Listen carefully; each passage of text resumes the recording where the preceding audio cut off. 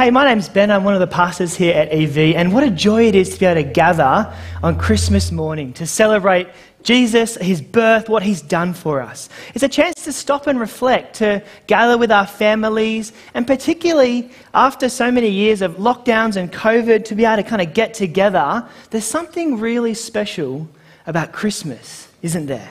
And to centre it on reminding ourselves of Jesus and his birth. See, one of the things we do at Christmas is we get together with our families.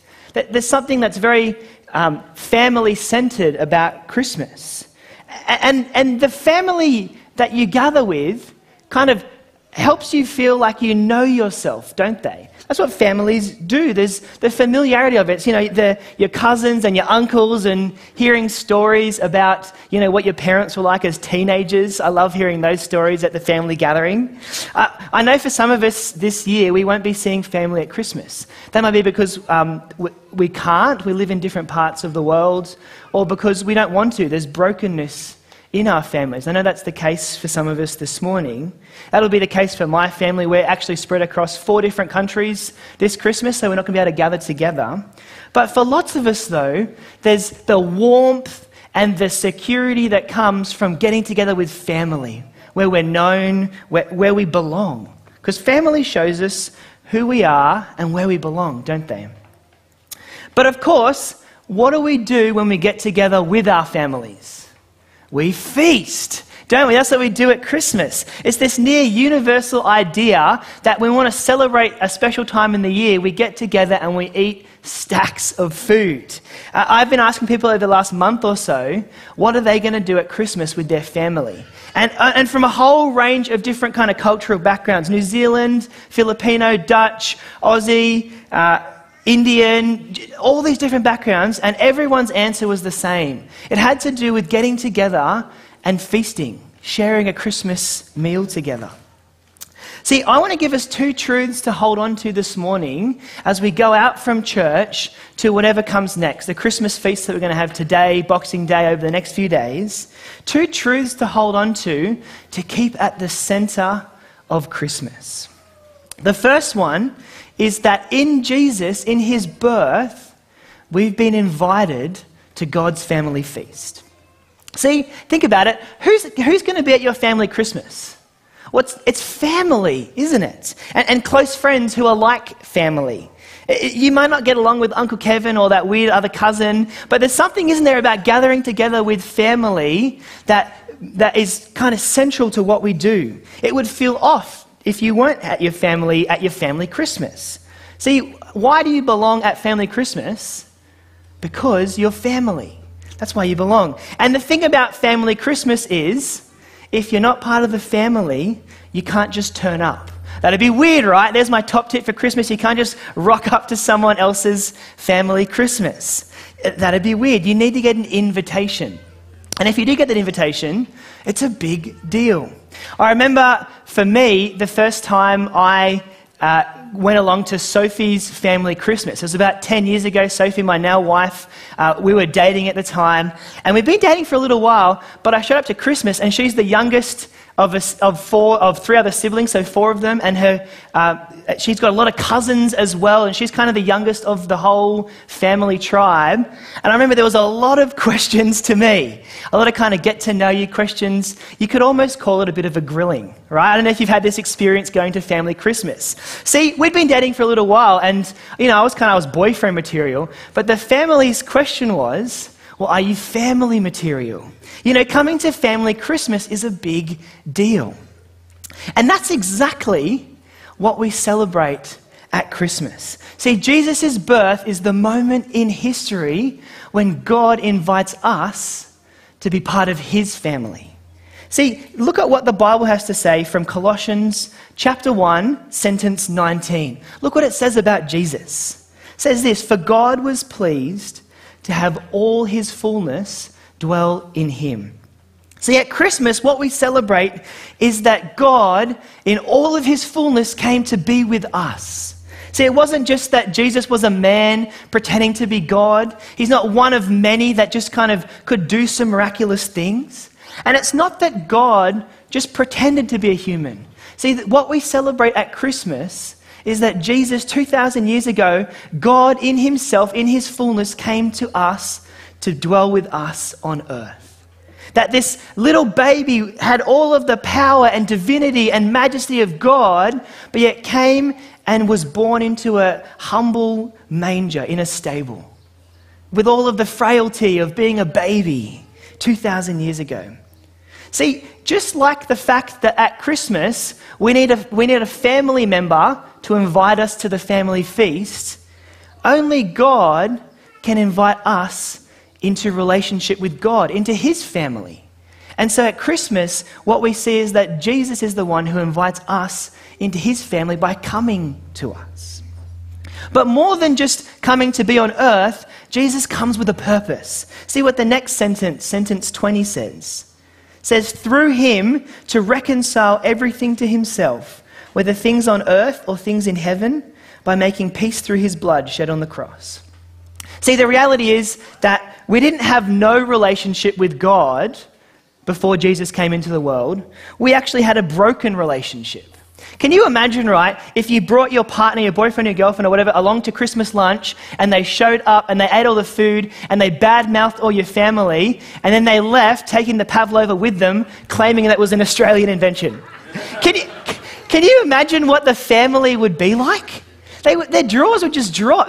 That's what our relationship with God is like. See, the Bible says that we've ignored God, that we've rebelled against him, and that we haven't chosen to listen to him. See, we've decided our lives would be better if we metaphorically stole the pavlova. If we decided to have nothing to do with God and just live life according to our own ideas, what we think would be best. But the beauty of Christmas is that at Christmas, Jesus entered into our world with a plan to bring peace, to reconcile us. That's what sentence 20 says, to fix the broken relationship that we have with God by dying for us, by sacrificing his life for us. See, because just like how only God can invite us into relationship with God, only God can forgive our sin against him, against God. He's the one that has to enter into our world and do something about it. See, Jesus' birth is our invitation to join God's family, to belong. And we all have this innate desire within us to belong to something bigger than ourselves. And that's exactly what we celebrate at Christmas. See, have a look at this diagram with me. I stole this from Andy Crouch, and he puts it like this. To belong is to be both fully known and fully loved. See, if you're known without being loved, it means that someone has gotten to know you and then said, I don't want anything to do with you. That's a rejection, right? And to be loved when you're not actually known, that's to just kind of fit in, to be accepted without actually someone taking the time to care about you and get to know you. And if you're neither loved or known, well, that's to be on your own. It's to be alienated. But the truth that we celebrate with the birth of Jesus at Christmas is that God came to earth so that he could fully know us and fully love us. That rather than what we deserved for our sin against him, rejection or alienation, what did we get? We got peace from God. See, he actually got to know us, saw our brokenness and the brokenness of humanity, and then dove in and did something about it. He knows us at our worst, and yet he loves us fully.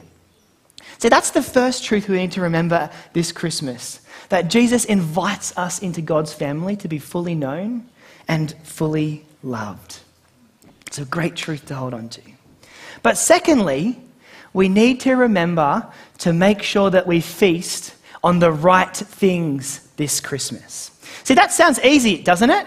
Surely if there's any time that it's easy to feast, it's Christmas. But the problem is that Christmas is full of Christmas snacks that you don't usually see throughout the year. See, mince pies, right? For 11 months of the year, no one thinks about mince pies. No one even then you can't buy a mince pie. And then for 1 month of the year, they're suddenly just everywhere. And I was like, mince pies or rum balls or candy canes, right? No one's just like walking around with a candy cane in July. They're these kind of Christmas snacks that we have.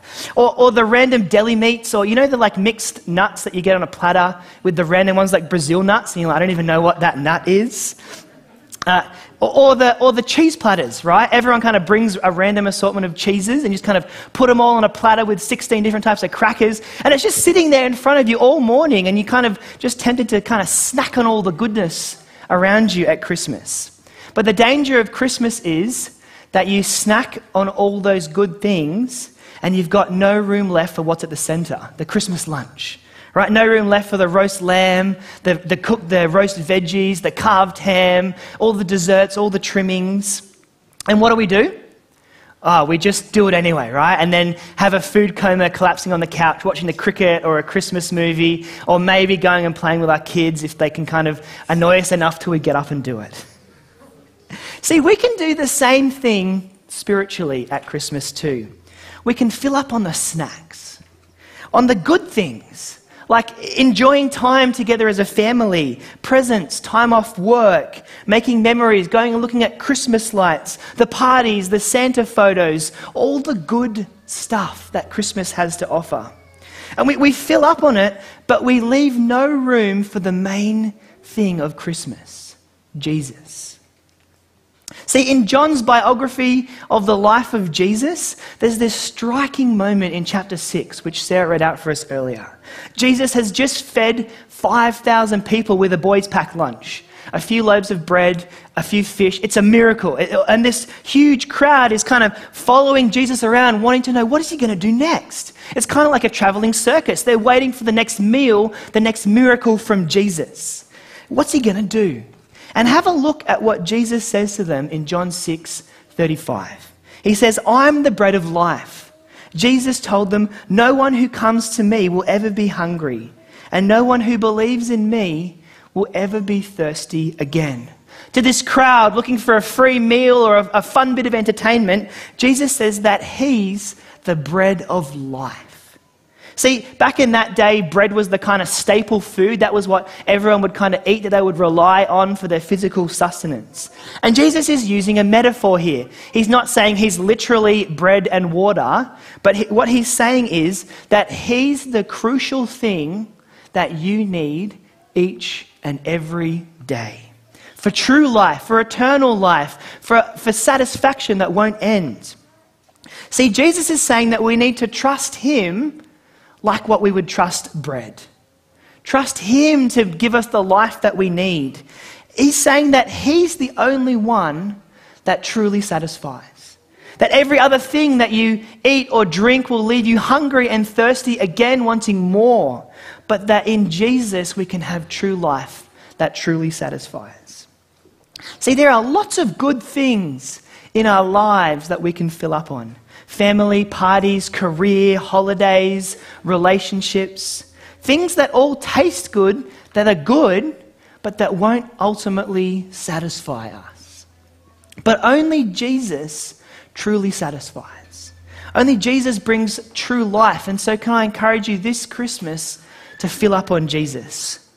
I don't mean to eat anything in particular. This is a metaphor, right? But what I mean is to fill up on the joy that belonging to Jesus brings at Christmas. On the security of what we saw earlier, knowing that our sins have been forgiven, that we can have peace with God. See, satisfy your search for meaning and identity in Jesus, the one who won't leave us hungry and thirsty. Maybe for you, you're realizing that you've spent some of this Christmas season searching for the wrong things. Maybe for you, you've realized that your whole life so far, you've been filling up on snacks. The good things that we can have in this life, but things that won't actually ultimately satisfy. See, this Christmas, let's center on Jesus, on the joy that it is to belong to him, the moment where God came and dwelt with humanity. The moment that all of history was looking forward to, where God would come and be with us so that we could be fully known and fully loved. And this Christmas, as you go out to whatever Christmas feasts you're going to go to today, Go out offering the bread of life to a world that's filling up on snacks. We were made to belong to Jesus. We were made for Jesus. And in him, this Christmas, we're reminded that our deepest sense of belonging and purpose and satisfaction is found in knowing him and having relationship with him. Fully known and fully loved. Let's pray. Father God, we're so thankful for Jesus. We're so thankful that 2,000 years ago he entered into our world and gave up his life, the most costly sacrifice for us. We're so thankful that the reality of God being with us is that we are fully known by you and fully loved by you if our hope is in Jesus. We're so thankful that we can be part of your family, belonging to you and trusting you. We pray this Christmas that you would help us not to fill up on snacks, but to turn and trust Jesus, the bread of life, the one who offers eternal and true life forever. Amen. You've been listening to a sermon recording from Auckland EV.